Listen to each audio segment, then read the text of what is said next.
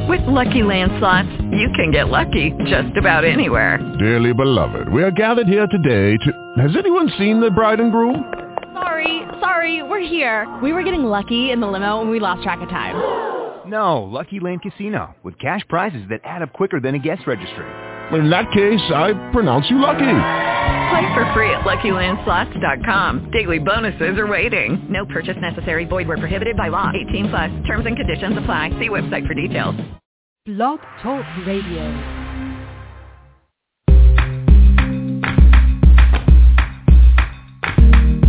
Broadcasting from Atlanta, Georgia, this is The Bright Side with Technisha. A daily broadcast on real-life issues that will keep you motivated. And now, here's your host, Technisha. Good afternoon, everyone. Thank you to all for tuning in to another episode of The Bright Side with Technisha. Today is June the 19th, 2014. We are flying through these months so quickly. After a while, we're all going to be saying Merry Christmas and Happy New Year's again. But we're not going to worry about that. We're just going to focus on today. You probably noticed that the time is a little longer. That's because I got two guests on. That's why I told you this show is spontaneous. You never know what you're going to get. You better close your eyes and wake up again because you never know. But with me today, as always, another special guest. This person has two books out. Well, and they're not even really considered books. They're considered a charity project, and we will explain more about that. But here with me is named Doug Rose, who prefers to be called 10. So if you call in, please call him 10. And he may be one of the biggest smart ass, as well as one of the wisest and most entertaining survivors of the hitchhiking adventurers that used to cover America's highways. He is the author of Fearless Puppy on American Road and Reincarnation Through Common Sense. He has survived heroin addiction and death and is a graduate of over 100,000 miles of travel without ever driving a car. Can you imagine that? Not driving a car? No, you can't. Owning a phone or having a bank account. Well, we know a lot of people cannot go without a phone. So, now 10 and his work are a vibrant part of the present and future, as well as an essential remnant of a vanishing breed. So let's welcome and give all our love to 10. 10, how are you doing today? I'm doing great, Technisha. Nice to be here with you. Thanks for having me on. I'm so glad. You're a fresher breath. You're a breath of fresh air. Look, I'm about to get it backwards. But I hope everybody just sit tight, buckle up, get your coffee, your running shoes on, because we are getting ready to start this show. I'm just glad that you are here today. I'm ready for the ride with you, 10. Let's go a little bit and tell us about your background, because you have an interesting lifestyle, and I love it.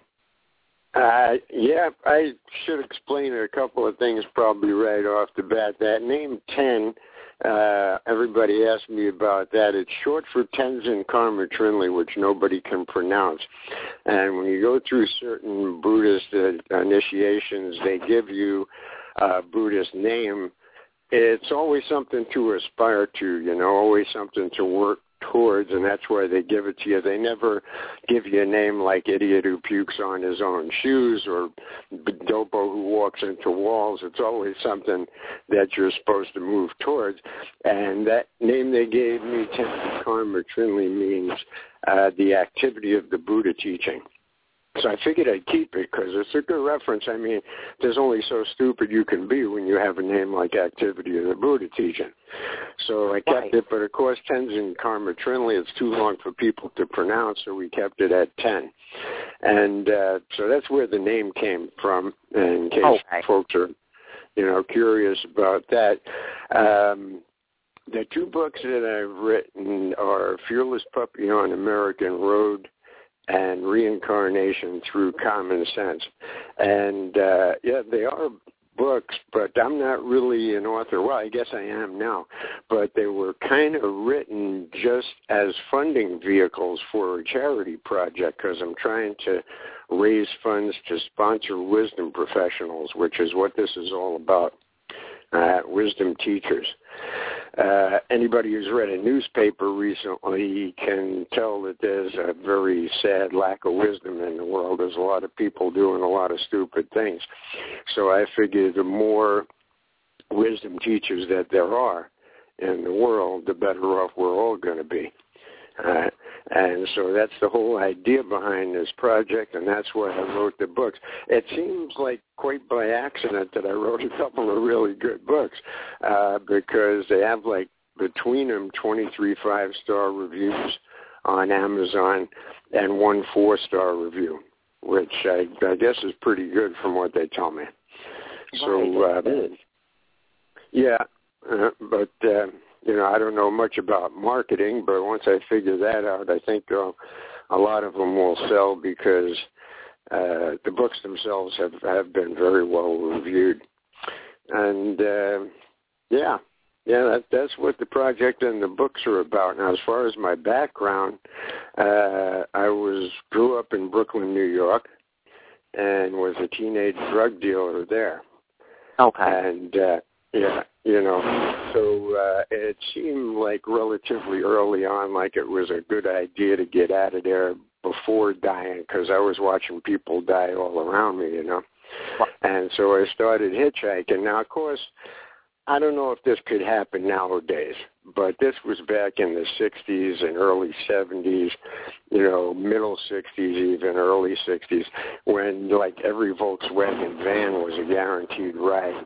And there was a whole lot more of a friendly, cooperative, we're getting things done feel in America at that time, which unfortunately has changed quite a bit. But back then everybody was working together on women's rights, civil rights, stopping the Vietnam War, any kind of rights you can think of. Progress was being made in the direction of humanity there.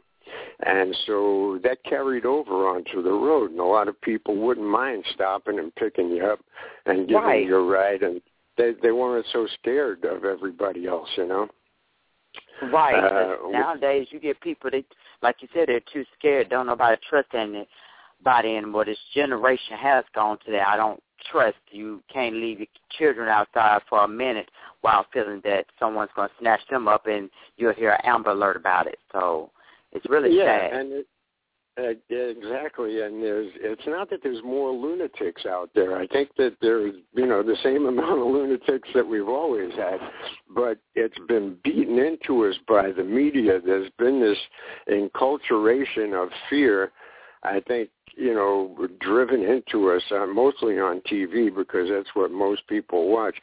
But wherever you go, you get this fear driven into your brain, and then you start thinking you can't trust people. And the situation isn't, I don't think, any more dangerous than it was back then for people stopping and picking folks up on the road. But everybody certainly acts like it is. So, but at that time, it was relatively easy. And I left Brooklyn and started hitchhiking out right from Coney Island, got on the Belt Parkway, and started going up. And the first ride worked out so well that I just kept doing it. And I actually did it for like 35, 40 years. I just kept hitching around to different places. And so that's what the first book, Fearless Puppy on American Road, is all about. It has like 80 small chapters about these different adventures and different people that I met along the way, some like really bizarre and, from what people tell me, entertaining stuff that as you would figure, in the course of like over 100,000 miles and 35 years of getting in and out of people's cars, you're going to run into some unusual circumstances there. Right.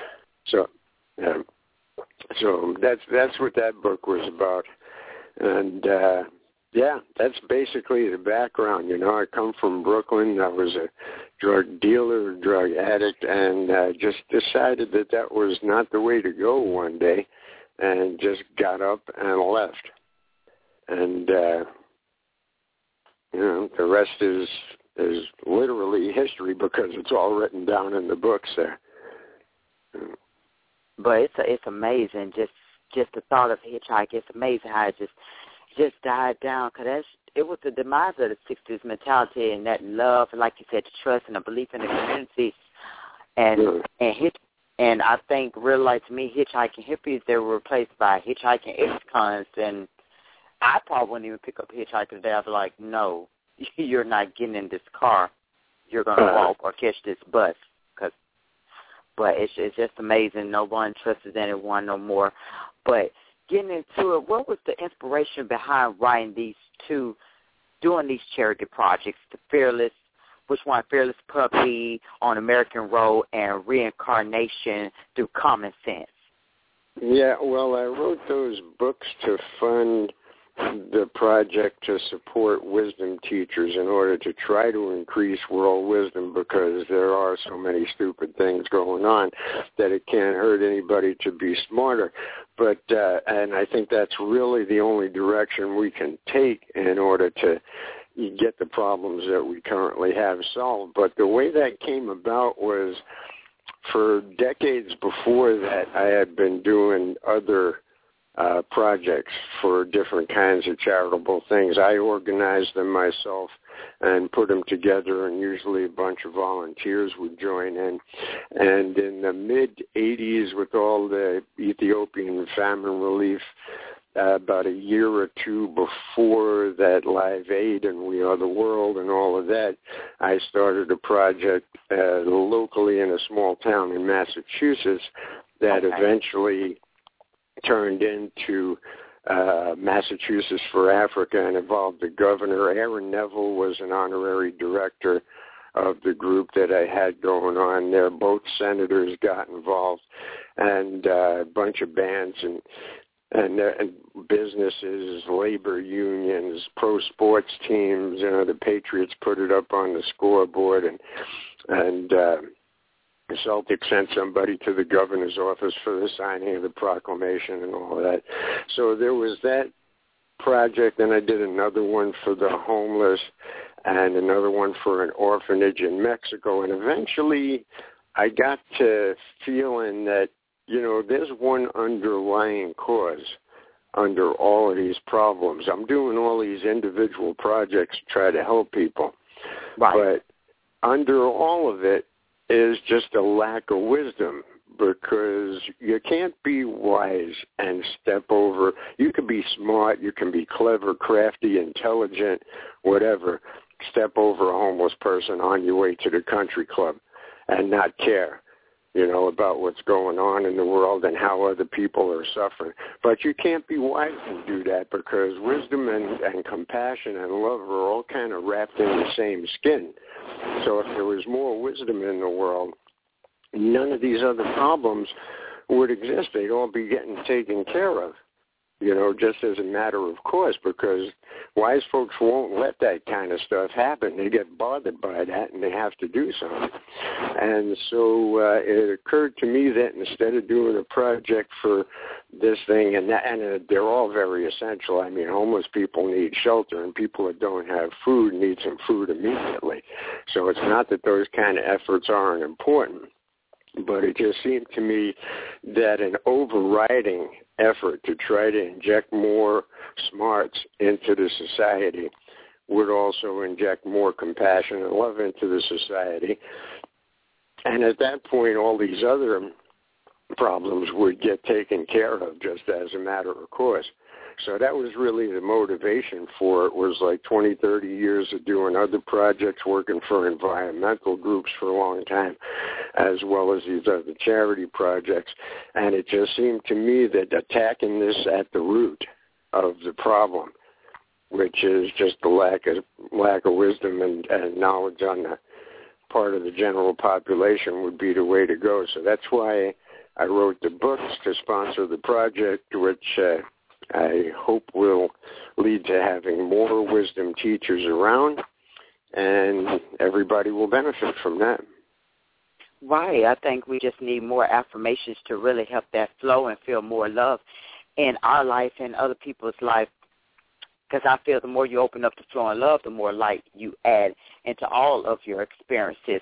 So, in your opinion, Tim, how can one become more loving and compassionate? More of what? Excuse me? How can one become more loving and maybe more compassionate? Because I know sometimes it's hard for people to get that way. Some people are just cold-hearted. Yeah. Well, I think there's a real easy thing that folks can do, and that's just to sit down and shut up for a couple of minutes every day and let you know, and let your mind get right, you know, because everybody's so busy trying to put 10 pounds of crap in a 5-pound bag, it doesn't work. You're going to bust at the seams. So everybody's running around at this hectic pace, multitasking, doing like a million things all at once, and they can't pay attention to what's important. They get so involved in nonsense and in trying to do too many things at once. Look, you only have 100% of a brain.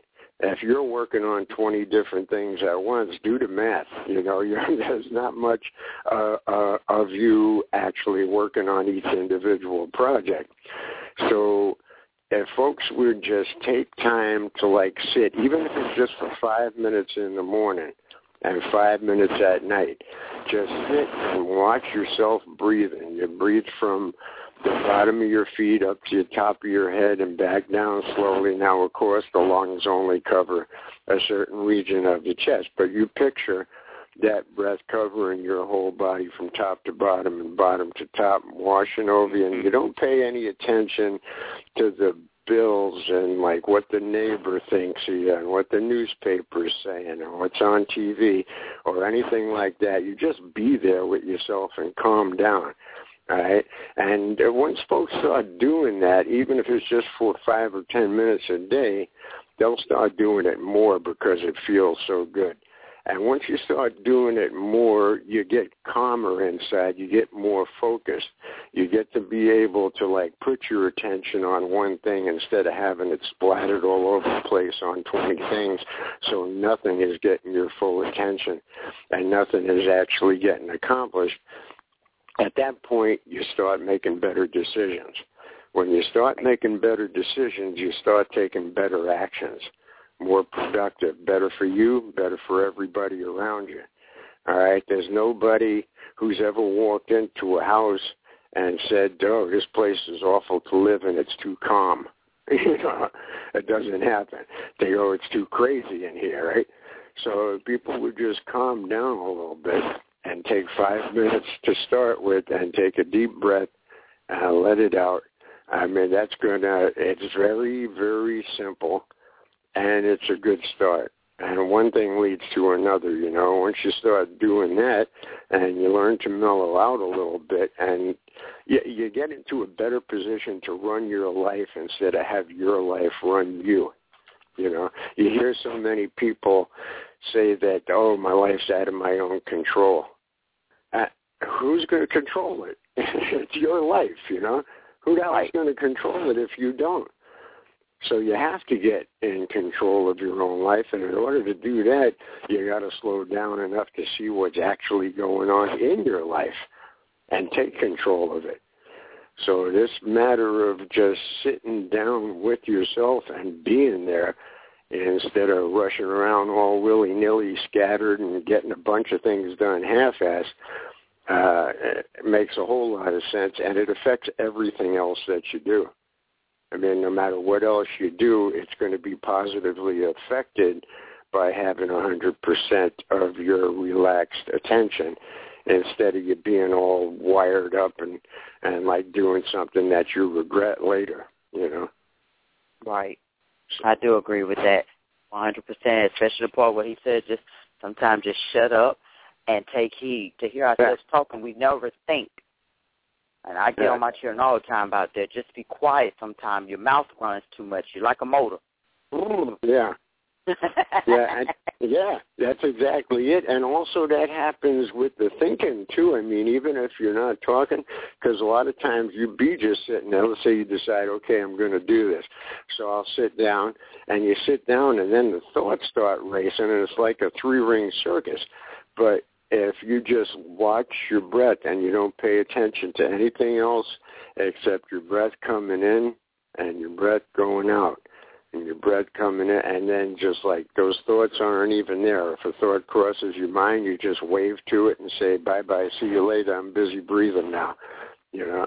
And if you do that, your whole system is going to calm down. And when you get your whole system calmed down, Your thoughts will calm down, your body will calm down, your blood pressure will drop. You won't start doing so many, off-the-cuff things that you would never do if you stopped and thought about them for a minute. And life improves for you, and when that happens, life improves for everybody around you, too. Right. And a lot of people don't think so, but to me, when you overthink something too much, that can affect your health because it leads to stress so much. And why do all that emotion? Just let it breathe in and out. Let life take its own course. Like I tell people on my show, put your keys in God's hand and let him do the rest. Yeah. Well, let life take its, and calm down and not push it so much. That's exactly it, Nisha. That's exactly it, because if you're trying to push, and I have stress, you mentioned stress, it's, they can talk about heart attack and cancer and everything else all day long, but the number one killer is stress, because that's what makes all these other fatal diseases happen. Right. Stress is the backbone of heart attacks and heart disease, cancer, all kinds of other things that are causing people to have miserable lives and deaths. And everything of that nature is stress-related. You don't see too many calm, relaxed people, unless they're repressing things. I mean, if you're holding it in, and you really are stressed out and wired up, you may look calm on the outside. Well, in that case, it's still going to get you. But you don't see any people who are actually calm and relaxed on the inside doing crazy stuff. I mean, they're not going to, get cancer, heart attacks. They're not going to go up on a bell tower and start shooting people, And it's a conscious decision. I mean, everybody who is under a stressful situation tries to make out like it's out of their control. But it's always within your control. It's your life. There's nobody else who controls that. Right at this minute, I can go out, get a rifle, climb up a bell tower, and start sniping at people and picking people off. Or right at this moment, I could go out and start picking poor people up off the street and take care of them and become another Mother Teresa. This is a conscious choice. It has, and most of us make decisions that are in between those two extreme options there, of course. But whatever you do, you're not getting floated down a river that the current is so strong that you have no control of it and you get washed away. There's a bank on either side of any river, all right?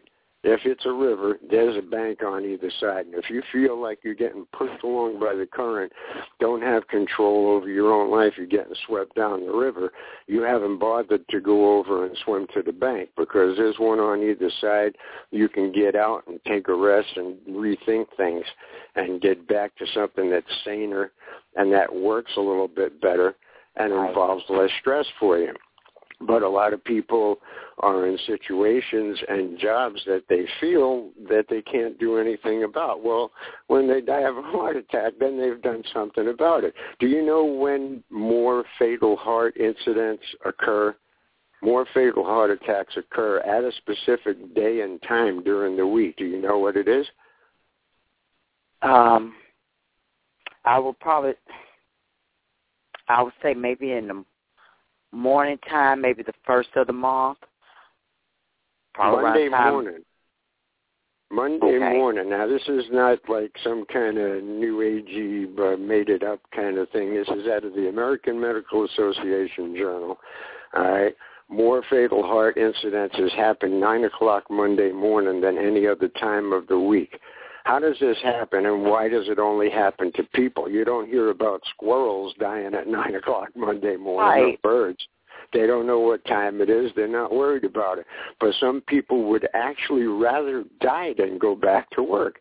And even if they don't think so consciously, even if you buried all of what you're really thinking under some kind of, I have to do this and I must do that, and that's all you're thinking about it, your body knows. Your body knows, and your body is reacting to that. And it's having what it considers reaction to help you out. Now, if you hate where you're going on Monday morning so much, and you just keep driving yourself there and say, I'm going to go, and you think you have to, and you don't realize you have the ability to make a conscious decision and go somewhere else, then your body is still under that stress, and it's going to come up and say, oh, I can help you out. I'll give you a heart attack. Now you don't have to go there. Oh, boy. And that's what happens to people, you know. Wow. Boy, if that don't sound so low down, boy, that's amazing, though. I hope I'm not unconsciously thinking that, because I love to go to work. I like to pay my bills, because that's the only way I'm going to pay them. So I hope I'm not unconsciously thinking that. But now, because if you're not if you're not saying it out loud, how will you know if you're thinking it, though, Ken? You'll know if your hands are shaking, if you're not happy. Happiness is the benchmark, all right? If you're happy, you can't be happy and be in a miserable thing that's making you unhappy. It's like trying to, I don't know, it's like trying to do two things at once that are impossible to do all at once. You can't be afraid while you're laughing, all right? If you're afraid of something and you start laughing, then you're laughing. You're not afraid of that thing anymore. So there's certain things that can't happen at the same time.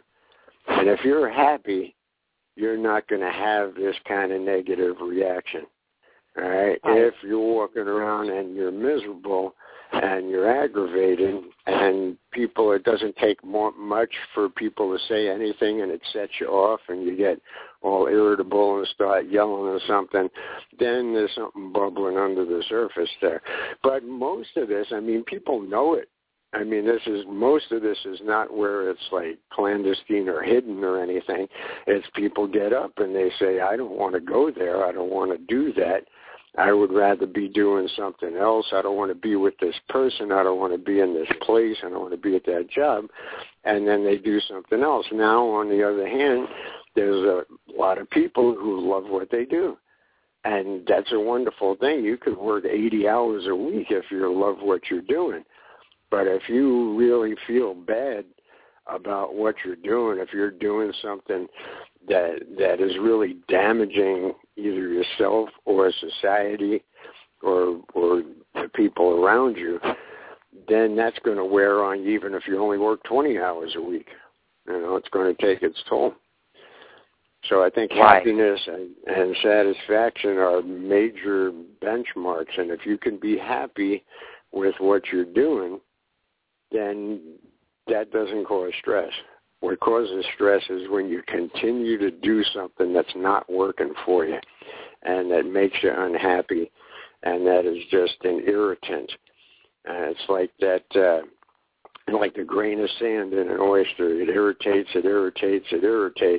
Only when it happens in a human being, you don't get a pearl at the end. You get a heart attack. So there's unfortunately quite a different result than an oyster would get.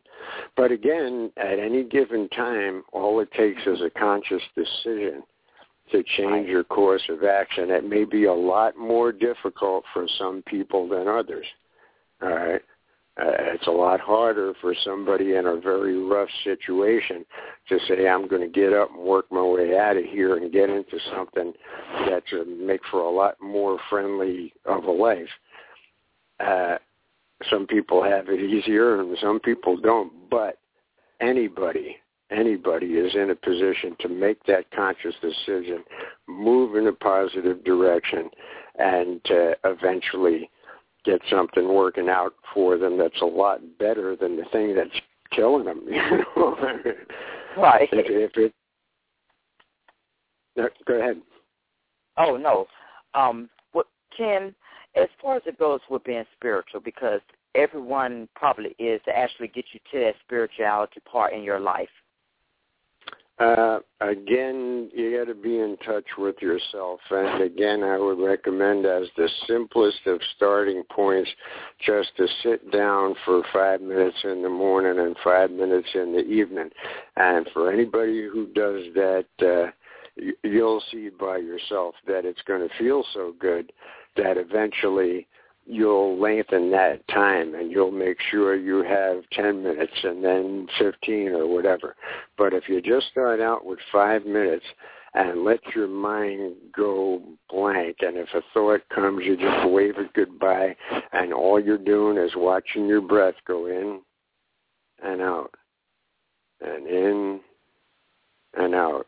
And once you get in touch with that basically emptiness there, without all the clutter of all the constant barrage of information and activity and nonsense and people trying to sell us stuff and all the artificial garbage, once you make space for spirituality, it'll show up by itself. I mean, it's always there, actually. I mean, it's just that we have so many layers of crap on top of it that people can't get to it.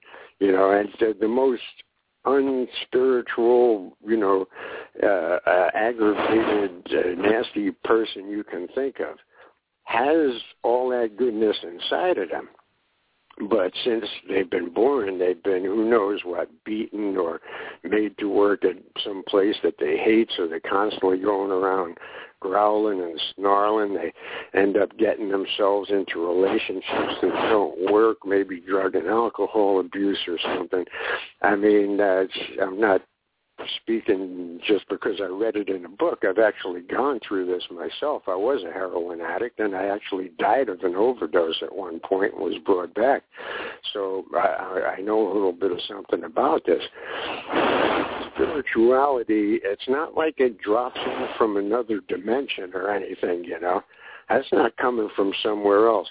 That's inside every human being. That's a part of our birthright. All right, we are spirituality.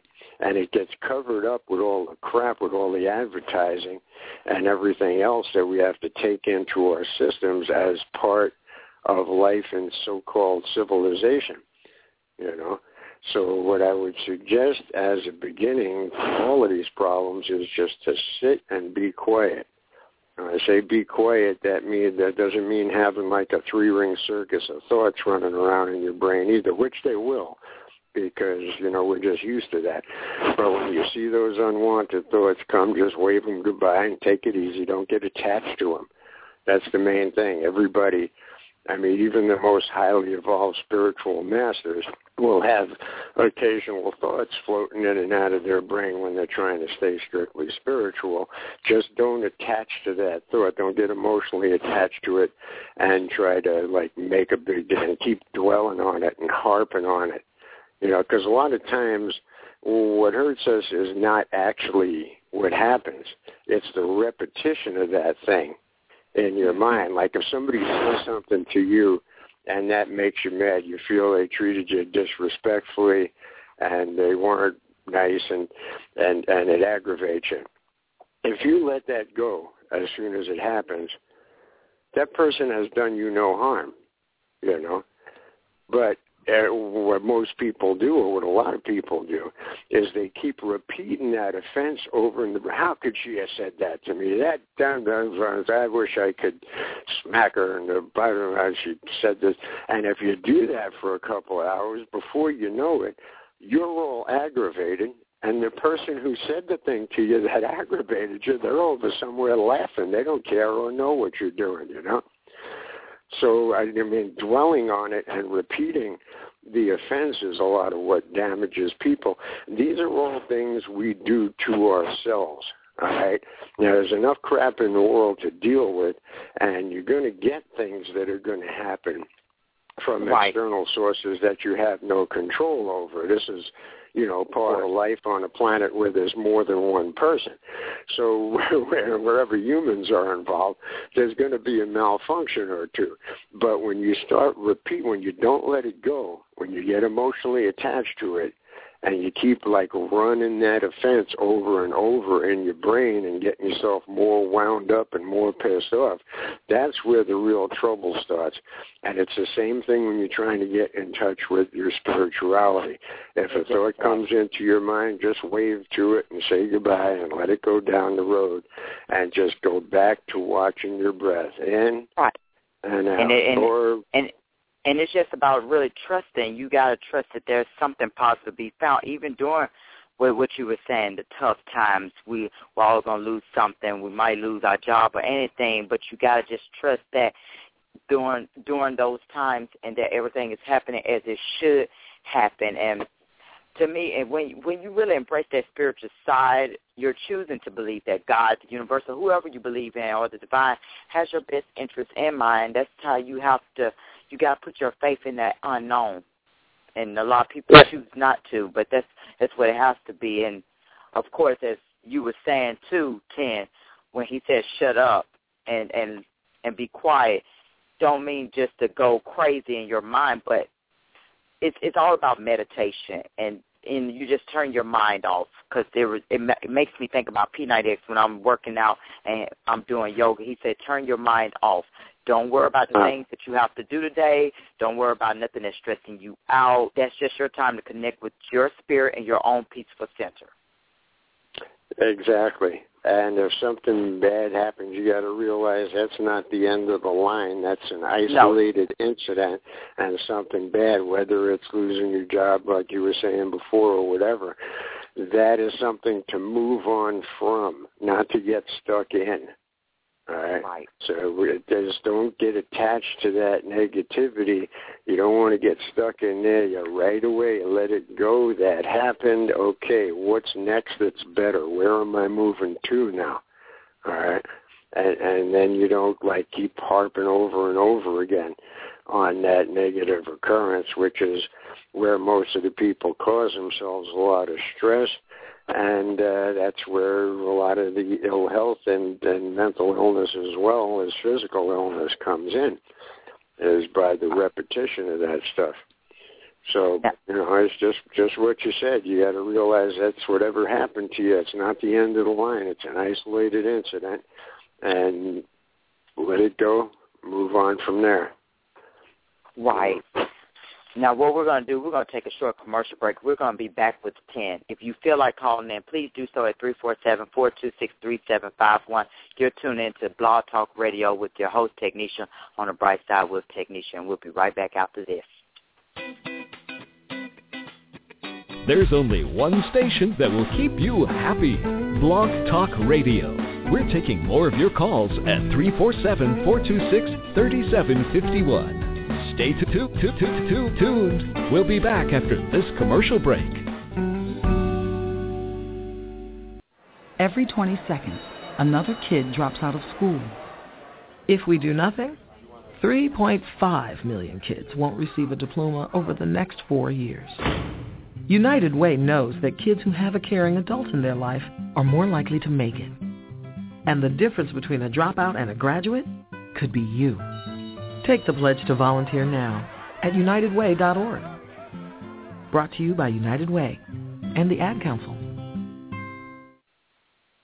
All right, we're back here with Ken, and we're discussing about spirituality. We mentioned about his 2 charity projects, Reincarnation Through Common Sense and The Fearless Puppy on American Road. Now, Tim, what makes Reincarnation Through Common Sense different from other books? Of course, we already got one difference. We don't talk about common sense mostly in other books connecting reincarnation. So what other differences are there? Okay, well, I should mention to everyone that if they want more information about any of this, including sample chapters from the book, how to order it from both books, and background information, the newspaper articles on the previous projects I mentioned, and what this project is trying to accomplish, that's at www.fearlesspuppy.org. And Fearless Puppy is spelled just like it sounds, and .org, and all of that information is there. What makes Reincarnation Through Common Sense different than others written on the same subject? See, Fearless Puppy was all about hitchhiking through America for 35, 40 years. Reincarnation Through Common Sense is about the half a year that I spent at a Buddhist temple in Southeast Asia. Now, what makes it different, there's a lot of these, Western guy at an Asian temple kind of books. But all of those are about people who went over there expressly to study the Buddhism and the culture and everything else. This one's not like that. All right? I just went over there for the party and ended up getting taken advantage of, and I had nothing. And luckily a friend of mine knew a head monk in this rural temple that was out in the middle of nowhere. People living like they had for like 1,000 years. They were really out in the woods and the small dirt paths with scorpions and cobras on them and everything going through the village and like that. And so I went there, and the guy, nobody there spoke English, and I didn't speak the language. So my friend could translate, and he was talking to the head monk, and the head monk says, you can stay here, and you don't have to study any of the Buddhism or do anything here. This is your family. We know you had a bad time, so I'll be your older brother. All the monks will be like your brothers, and the nuns will be like your sisters. And they basically adopted me. And I stayed there and wasn't studying Buddhism, which is kind of unheard of, because anybody in that situation who goes to live in an Asian temple is expressly going there to study the Buddhism. So this was that's a very unusual book, because it tells all about that kind of stuff, but it's kind of from a street-level Brooklyn boy, as opposed to being from a theology student who's going there to study that kind of stuff. So it's very different and very much more user-friendly and understandable to people. There's no, big drawn-out terminology and all this complex Buddhist theory that people are always talking about with the Eastern philosophy and everything is put into very simplified terms. I mean, I've had people tell me that reading the book sounds like they're sitting next to me on a bar stool in a bar, and I'm telling them the story, because it's that much in regular language. Another weird part about it is that nobody there spoke English, and I didn't speak their language, so I spent half the week in a place without any conversation. And then a lot of the communication got done by sign language and eventually by psycho-spiritual processes. I mean, and that's not a weird thing. I mean, every mother has walked into the room as their baby is about to start crying. So this is no weird, people talk about these psycho-spiritual processes like they're, such weird things, but it's really not. Every human being does it to some extent, and we just don't always notice that we're doing it and just take it for granted. So, but that made it interesting, because I had to write 300 pages about an experience that took place in silence. So that's another difference in the book there. And the other thing is that the book isn't about reincarnation, because the reincarnation that book is talking about, that I'm referring to in there, has nothing to do with dying and coming back in a new body or anything like that. I mean, they do believe in that. I don't even know if I do, but a lot of people do, a lot of people don't. But regardless, this reincarnation that is being addressed in the book has to do with every thought that you have. Wow. And every action that you take makes you a new person. You are who you were, plus that added to your character. So that's the kind of reincarnation, and you literally have a chance to remake yourself. I mean, we were talking before about how anybody could just get up and get a rifle and go become a sniper, or go and pick up poor people off the street and become another Mother Teresa. And it's that kind of reincarnation. It's actually making the conscious decision and putting in the effort to back up that decision, that you want something to be a little bit better for yourself and other people, and you're actually going to go about doing it instead of sitting on your butt and like saying, oh, wouldn't it be nice if this was better, and wouldn't it be nice if I wasn't at this job? I always wanted to like do something else. I always wanted to be a chef or whatever it is that you always wanted to be. Actually getting up and putting the effort in to get that done, you know. So that's what that kind of reincarnation is about. So that's why that book is so different from anything else that was ever even vaguely resembling it, is because it was about a half a year in a Buddhist temple, but not written by a theology student, you know, and it's from a Brooklyn street level kind of point of view, and all the complex philosophy is put into simplified terms, so it's very easily understandable. The reincarnation is not about dying and coming back. It's about a life process that we all do, you know. And also, it's a book that was written about an experience that took place in silence. So putting 300 pages of words down about an experience that happened basically in silence and, you know, through what some people might call telepathic communication. But again, every mother's gone into the room when the kid was about to start crying. So this all is like telepathy being some kind of hocus pocus is nonsense. It's something that happens to all of us all the time. We just don't notice it. Right.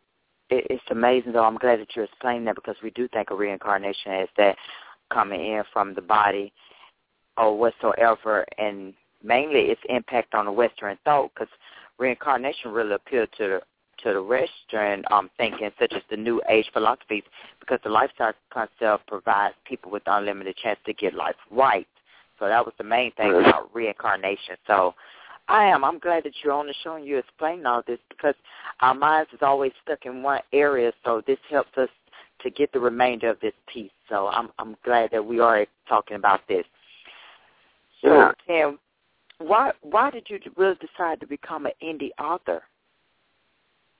Why did I know you really don't consider yourself an author, but why go to that type? Yeah, well, it was the best way I can think of to try to raise funds for the charity project.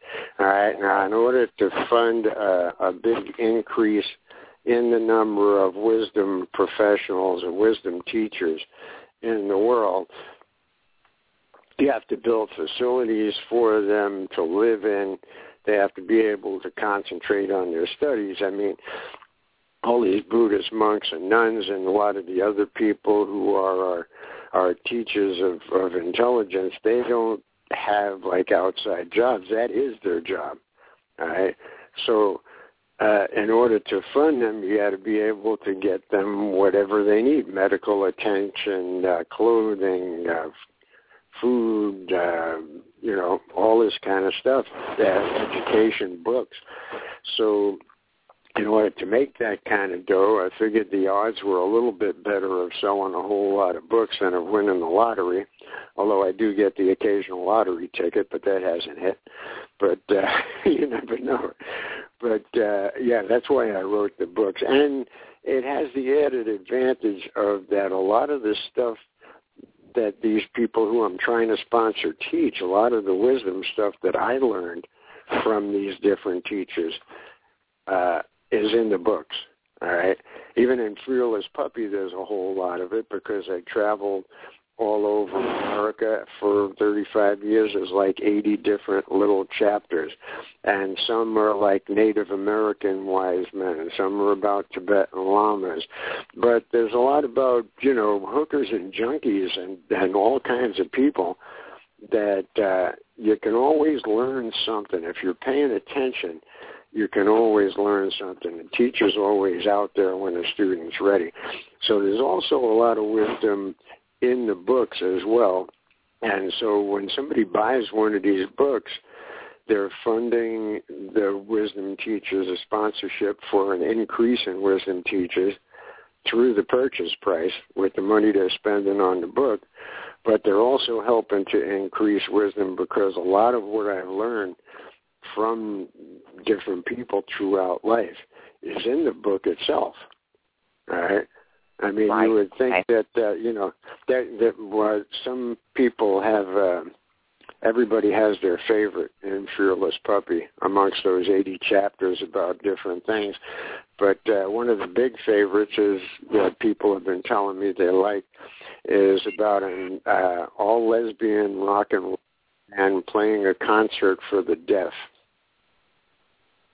I'm not making that up. I'm not making that up. They actually played a concert for deaf people. It completely, it blew me off the map. Watching this and hanging out with the people in the audience. Right. And it was such an education about people who are hearing impaired and what they're actually experiencing that, I mean, there's like no monk or nun or Einstein or anybody in the world could have told me that, you know. So there's a lot of this kind of stuff in the book, so I figured it's a double-pronged thing.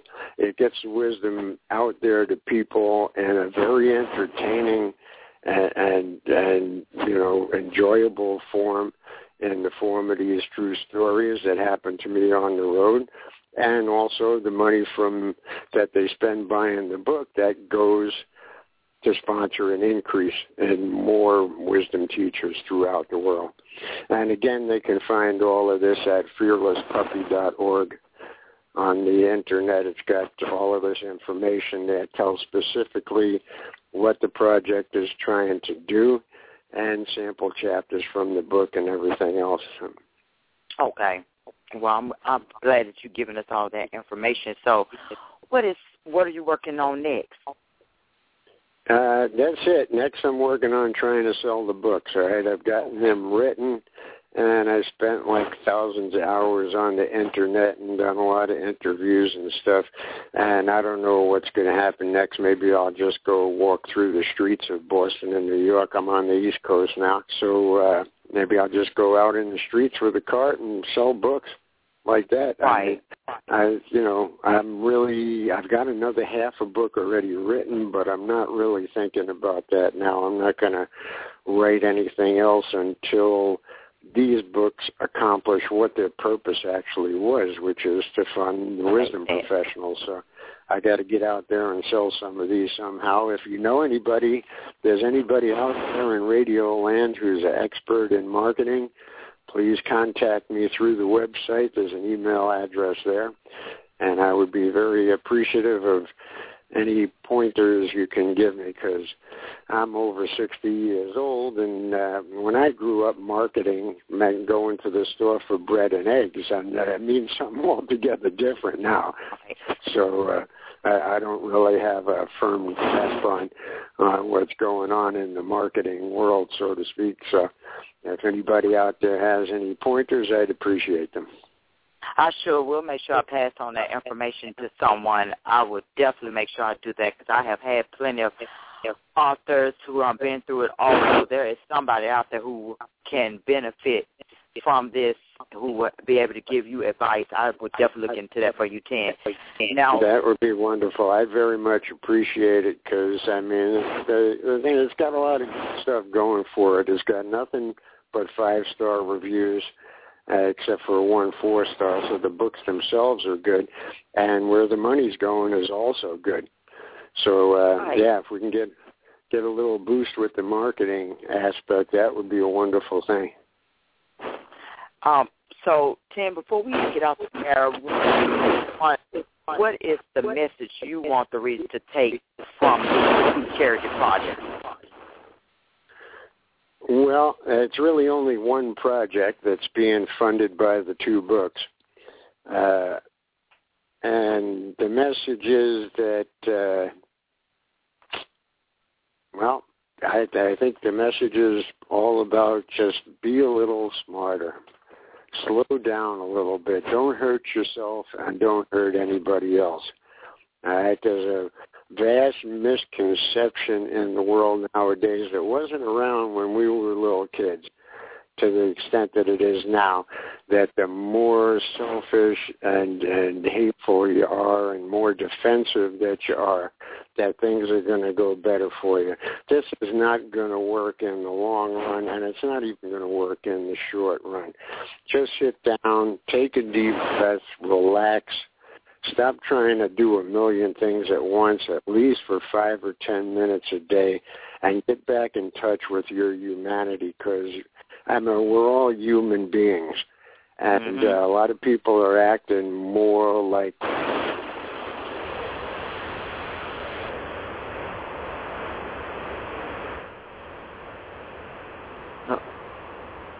10.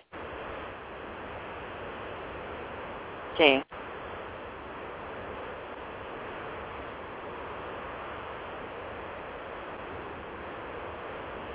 10.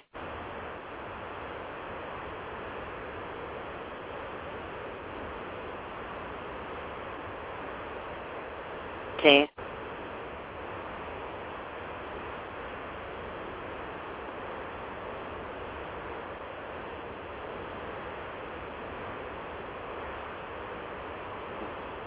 10. Well, it seems that we're having just a little technical difficulties with Ken on the other line, but I want you to go out and make sure you purchase these 2 wonderful books, The Fearless Puppy on American Road and Reincarnation Through Common Sense. There are some great books that will bring spirituality about. You will become one with Ken. You'll feel like you're part of the family. So please make sure that you go out and do those. And check out his website, Fearless Puppy. I appreciate you for being on the show today, Ken. I know that we had a little technical difficulties coming in, but I thank you so much for sharing your spirituality with us. Coming up in a few minutes, we have Lindsay Seim, who is an actress. Now, we all seen Insidious Part 1, but now this one, Insidious Chapter 2, if you haven't seen it, I hope that you do get a chance to see it because it came out last year. So please stay on the air for Lindsay Seim, and we'll be right back after this.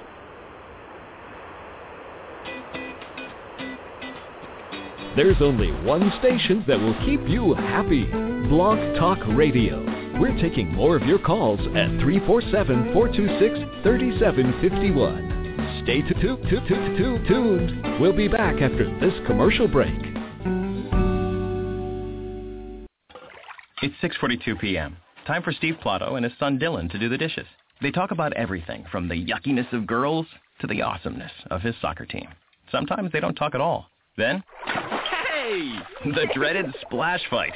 It's Dad O'Clock, and it's the best time of the day because the smallest moments can have the biggest impact on a child's life. Take time to be a dad today. Call 877-4DAD-411 or visit fatherhood.gov. Brought to you by the U.S. Department of Health and Human Services and the Ad Council. Ever wonder what makes us, the Smurfs, so happy? The forest, of course. This is where we, along with the beautiful forest creatures, make our home with beautiful plant life, clean water, and endless adventures. It's a place to celebrate, so discover the forest with your family today. Visit discovertheforest.org to find a forest near you. Brought to you by the U.S. Forest Service and the Ad Council.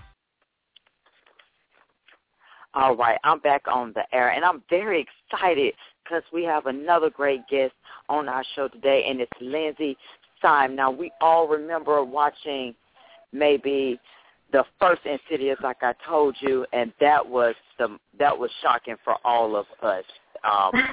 It terrified me. But Lindsay is actually playing in part 2. It's a real thriller. If you are not the type of person that actually be scared, this will probably overdo it for you. Lindsay, welcome to the show. I'm glad that you're on today. Hi, thank you so much. I'm so excited to be talking with you. I am too. You're such a talented person, and you do acting, and you write. And I also know that you took journalism as well in school, and so did I. Ah, yes. We are broadcasting professionals. Right. It's a hard field, so that's why I started my own show. I said I'll start this up, and maybe I can get a start somewhere. I didn't want to just die on me.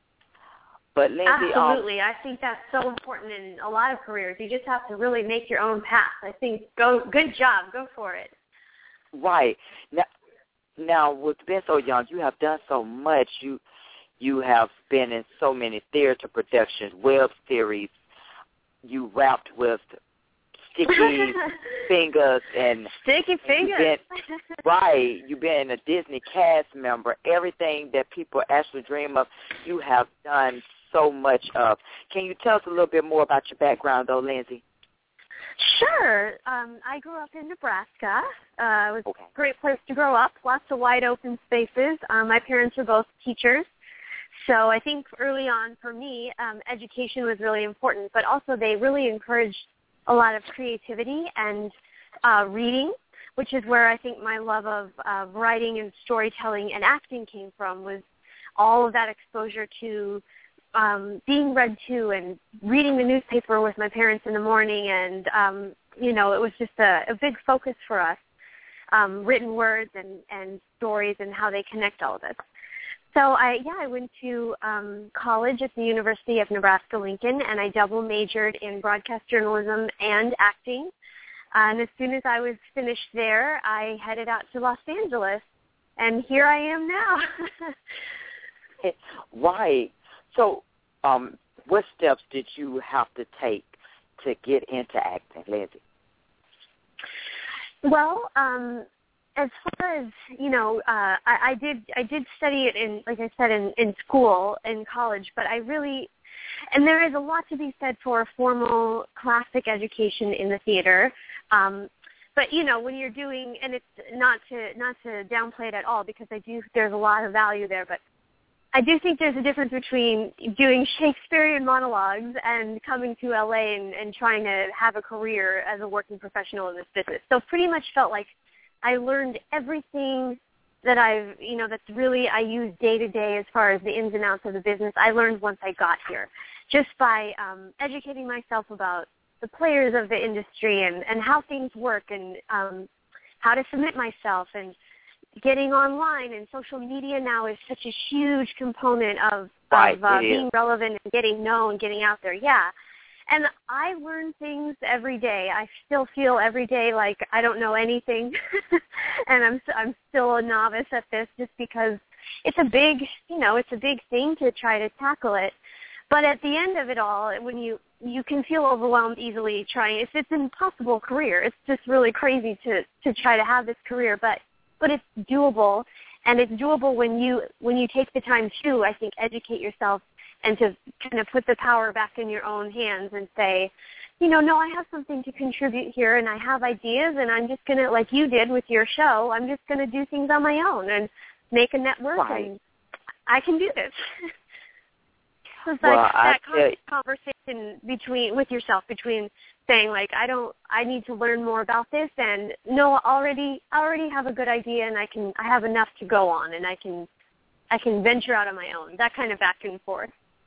Right. And like I said, you got a long list. Her resume is filled up. This young lady has done so much, especially played in my favorite movie, The White Noise, as a supporting actress. I definitely love that movie. And television, New Kids on the Block, you name it, she has done it. Been in so many commercials, Pearson, Mazda, Axe, web series. We're talking about The Trisha Show, theater, our favorite, Romeo and Juliet, A Christmas Carol. Can't never get enough of that one. I love that one. That's a classic. Your training is so extensive. I guess you can never have enough training when you're going through acting. Now, Lindsay, with the movie out, well, it's still kind of new to me, because I got to actually watch this one. I love horror movies. I'm surprised I even messed up not even watching that one, but I definitely got to watch this. How scary is this one? I think it's really scary. I knew what was coming, and I was really scared in the screening when I went to see it the first time. I think that's the magic of what the director, James Wan, he's so well known for. He's so good at, it's a special kind of suspense that he builds up, because he bases it all, it's really far-fetched and kind of quirky and weird, the Insidious world is, but he bases it all in something really relatable, which is a family. And so it's grounded in that, and I think that's why these movies are so scary, and they really hit close to home for people, because you can really kind of imagine yourself in those situations, and it's terrifying. So, yeah, it's scary. Don't watch it alone at night by yourself.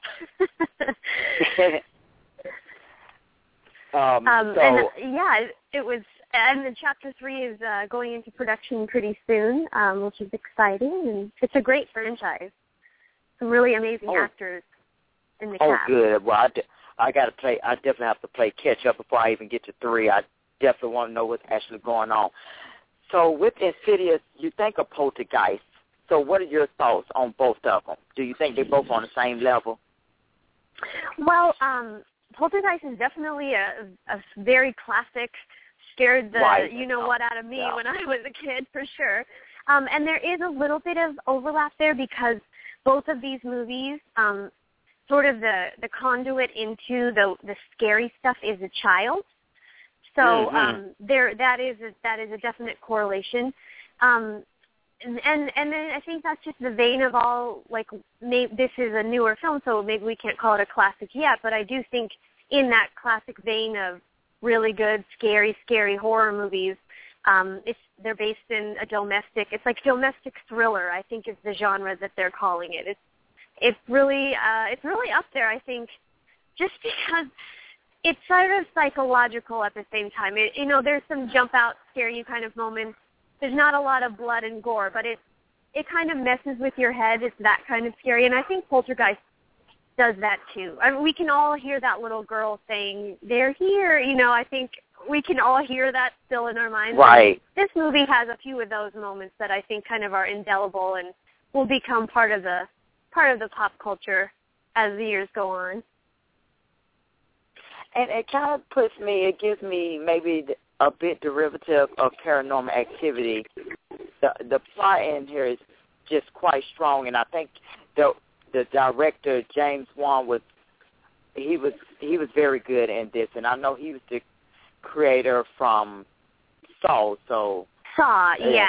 Yeah, Saw. I love Saw. These horror movies, they just really get to you. Freddy Krueger, can't forget about that. Michael Myers, all those Halloween movies, they just really stick with you. So I'm sure just even planning this that you felt like it was, did you feel like it was competitive? In terms of the movie being right. relevant, yeah. I think these are the modern masters of horror, for sure. James Wan and Lee Wanell is the writer of this one, and then Jason Blum owns the production company that's behind all these movies, which is Paranormal Activity, Saw, Insidious, and it's branching out now. It's called Blumhouse. But they definitely hit on something, making these really, really scary films, which are really attributes back to the story being really good, for a tiny budget. I mean, this movie was made for nothing, I think, in the $5 million range, which really, for a big, considering the caliber of actors they had and the production quality, it's incredible. That's a tiny, tiny budget. And then they do huge box office. I think this Insidious 2 opened in September of 2013, and it was the second highest all-time opening for a September movie, which is it's amazing and such a tribute to the craft of filmmaking. These guys are so good.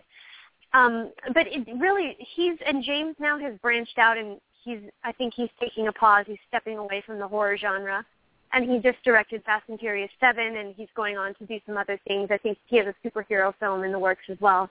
But it's just the storytelling. So I think it doesn't really matter the genre, and that's why this team of filmmakers has been so prolific in the last decade. It's just they're good. They're really good storytellers, and they're good at what they do. And we all got to benefit. All the horror fans out there get the benefit of the fact that they chose some horror movies there for a while. Right. If no one, like I said, no one's seen it, please definitely go out and see it. So what would you consider your favorite scary movie? Well, I think I have to say Insidious 2. I'm contractually bound. No, I'm just kidding. Right. Definitely think the Insidious films are really up there. You mentioned Poltergeist. I I will be a big dork and admit that even the movie Gremlins, which, I mean, if you watch it now, it's sort of cute and adorable, and it's these little puppets. But I saw it when I was really, I was really young, and I think I might have even been a little too young to understand what I was seeing. That movie scared me so badly. I was terrified. Right, because when you look at the ugly, bad gremlin, it's like, oh, you ugly, and then you're bad. But then you see the little fuzzy one, you're like, oh, you're so cute. You just fuzzy. Yeah. Then they start multiplying. When you do Walmart, I'm like, oh, no. Yeah, I think my only frame of reference was like the Muppets at that time, and I thought all cute, fuzzy things were good, and I was like, what's happening? I don't understand. But also, like, the original Psycho, of course, is really scary and really well done. Obviously, Hitchcock. I'm slowly becoming a student and a big fan. I was always a little bit chicken to watch a lot of scary movies, but because of this experience, I can look at it from a different perspective now. I can see, put myself in the actor's position and see how much fun it probably was to shoot those scenes. I had a blast doing this because it's a little bit more heightened. The stakes in these scary scenes, like you have to walk down a dark hallway, that iconic sort of a horror scene. You're really playing. It's just a lot of, it's like when you're a kid and you're really getting into character. So I see how, from a filmmaking point of view, I can appreciate these films a lot more now. Right.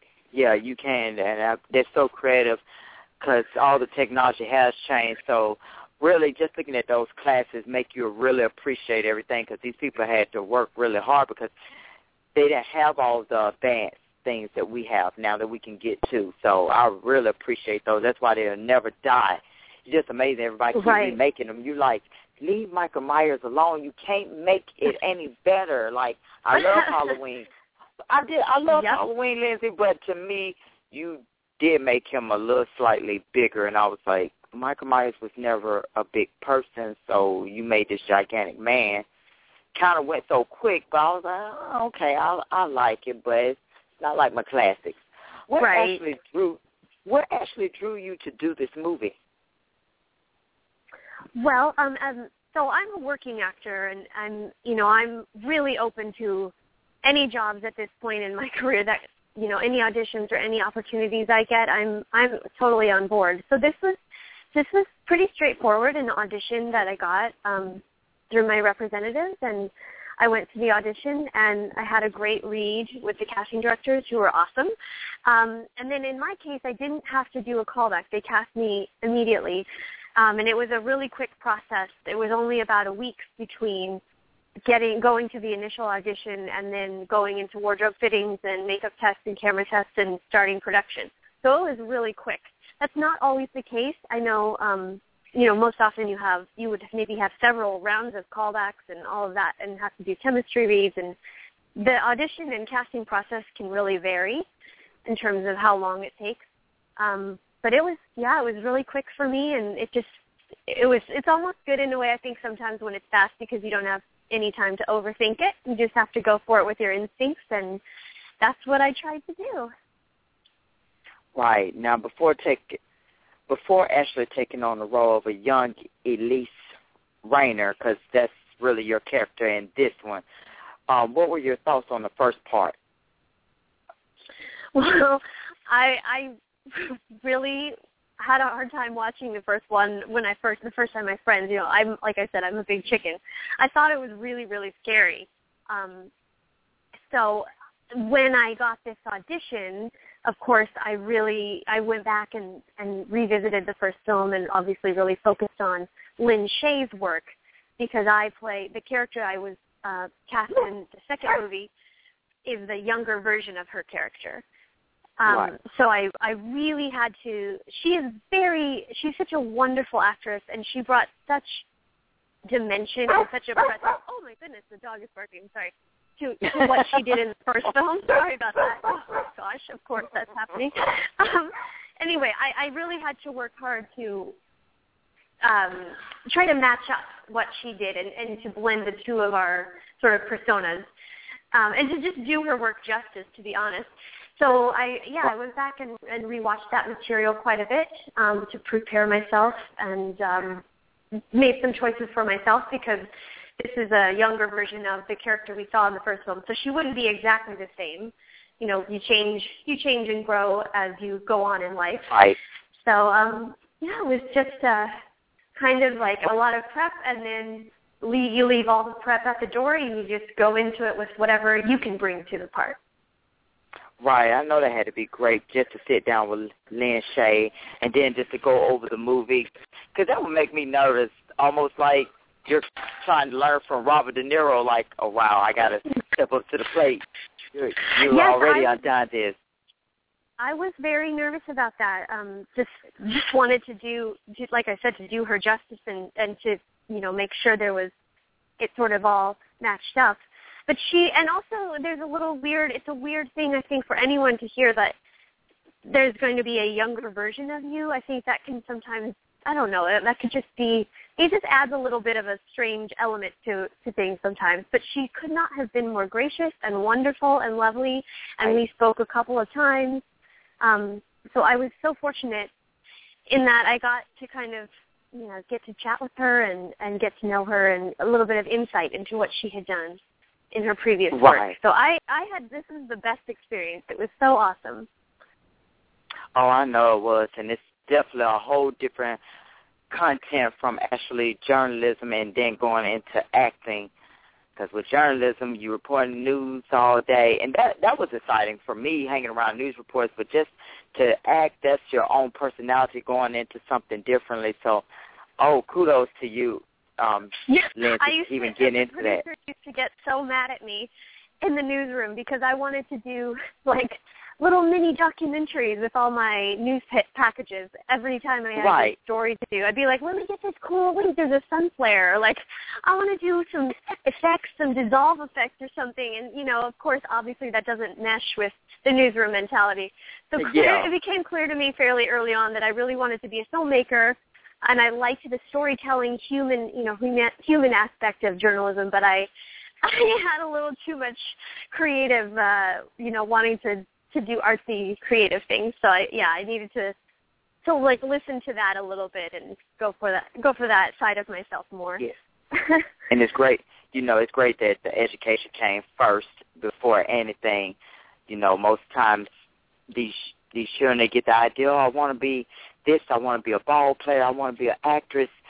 But in order to get to those things, you got to have something to fall back on. Education always should be a plus in the household. So I'm glad that your parents enforced that into your lifestyle before just putting you on the map. Oh, you're going to be an actress.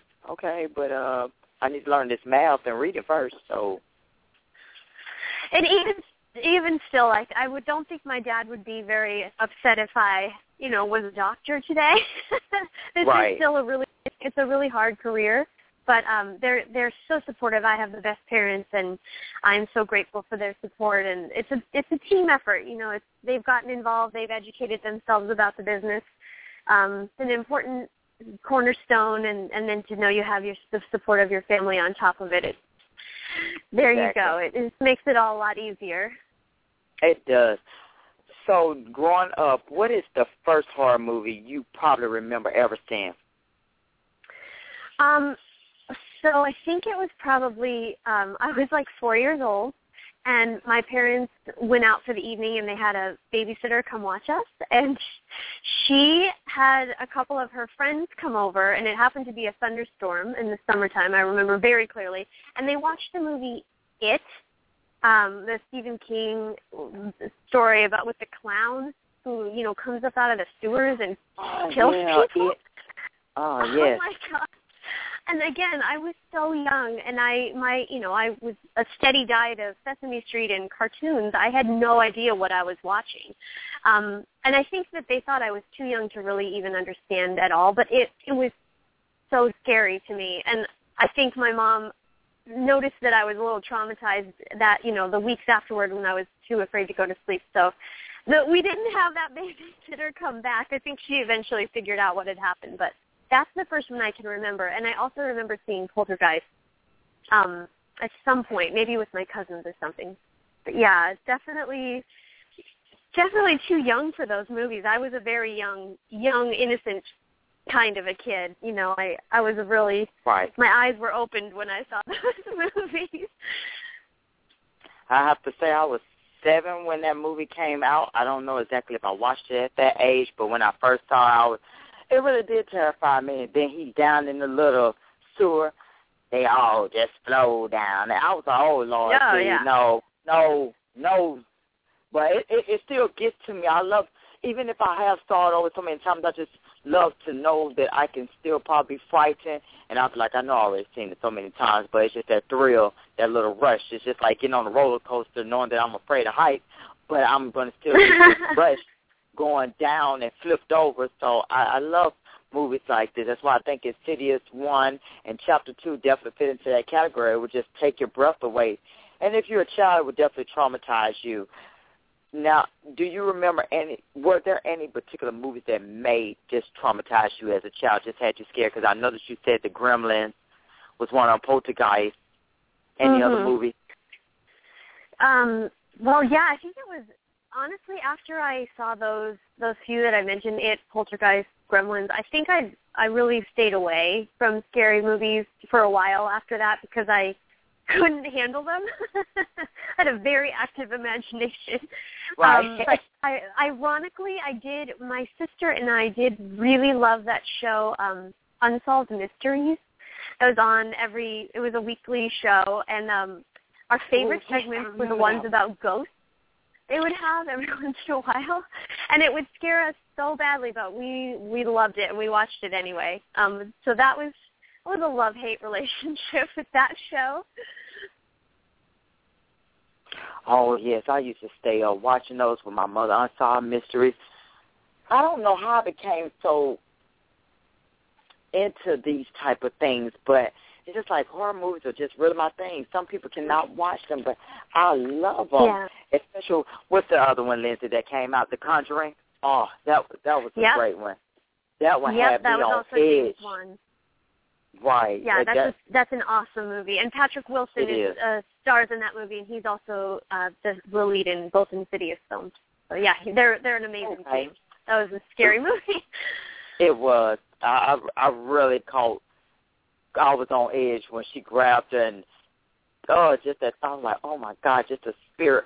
Because when I look at those type of movies, I really think about the spiritual world, that we do have spirits around us, regardless if we want to recognize it or not. I mean, they do exist, and my husband even have been through those period of times, and it just makes you cringe your teeth just thinking about, is there somebody behind me? Will they do anything to me?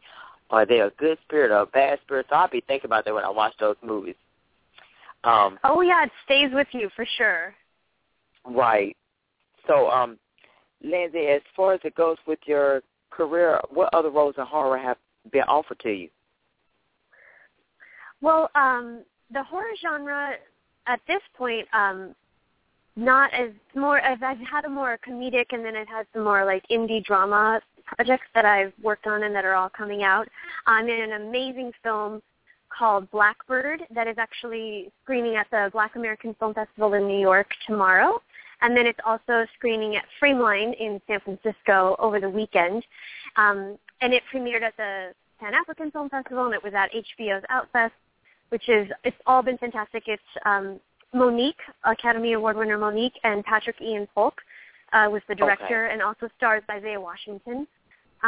It's a sort of coming-of-age indie drama about a young man who is in a very conservative religious community, and he's realizing that he thinks he's gay, and he's sort of coming to terms with that and how that affects his family and his community.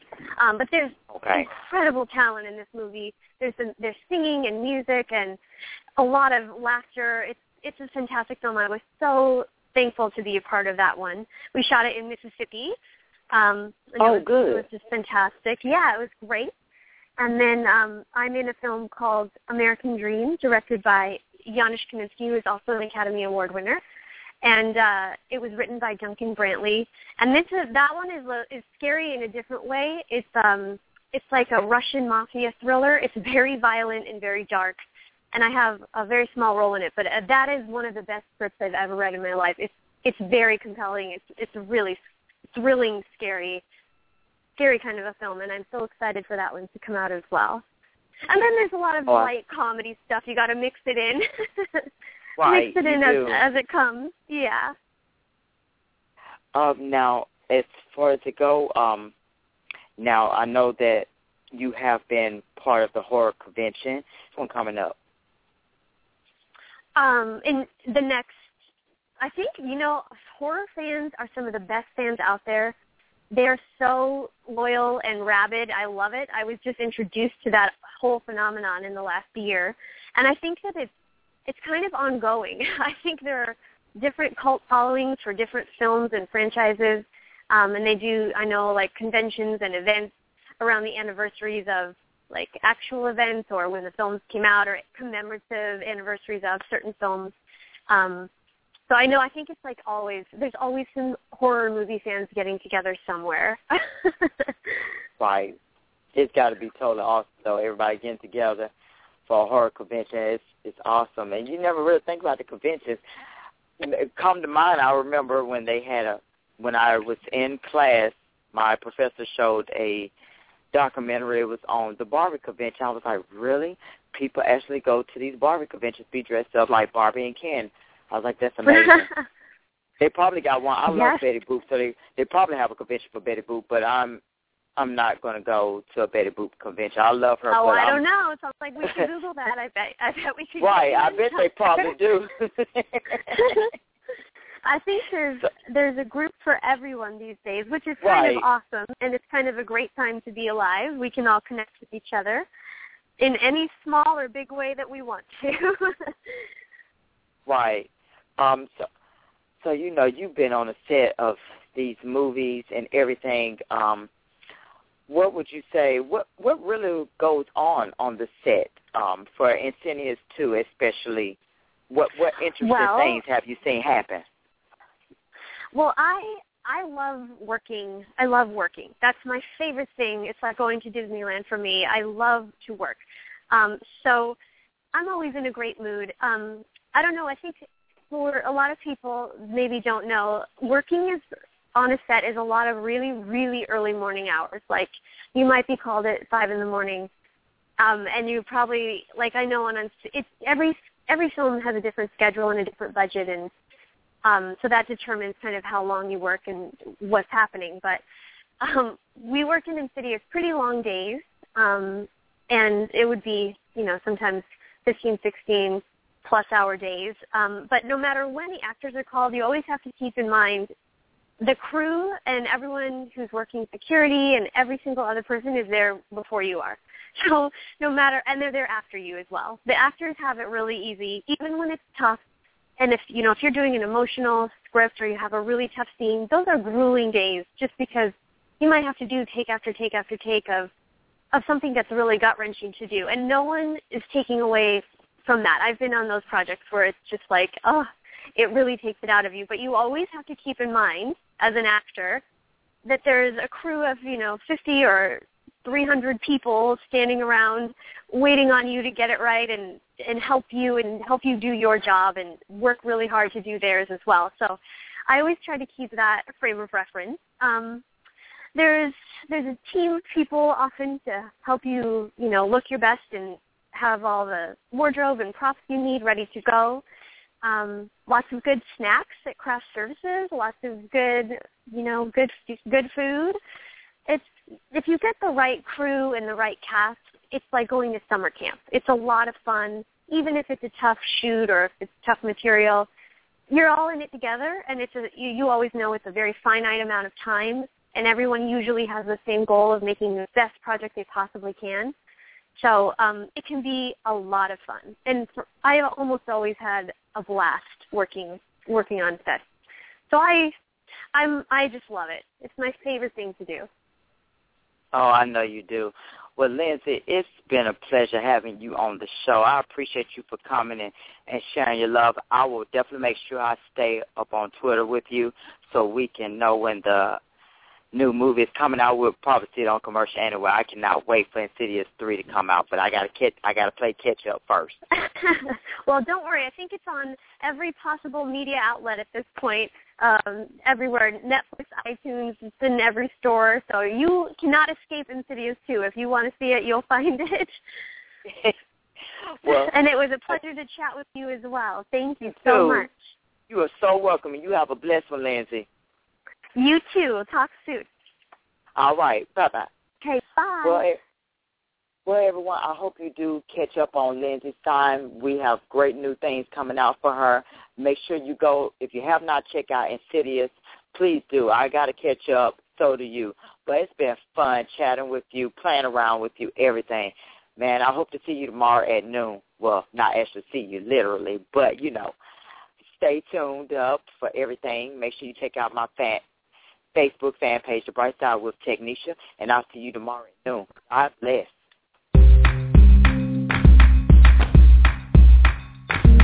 Thank you for tuning in to The Bright Side with Tanisha. Come back daily from 12 p.m. to 1 p.m. Eastern.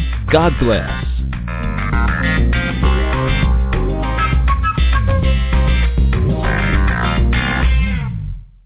It is Ryan here, and I have a question for you. What do you do when you win? Like, are you a fist pumper, a woohooer, a hand clapper, a high fiver? I kind of like the high five, but if you want to hone in on those winning moves, check out Chumba Casino. At ChumbaCasino.com, choose from hundreds of social casino-style games for your chance to redeem serious cash prizes. There are new game releases weekly, plus free daily bonuses, so don't wait. Start having the most fun ever at ChumbaCasino.com. No purchase necessary. VGW. Void where prohibited by law. See terms and conditions. 18+.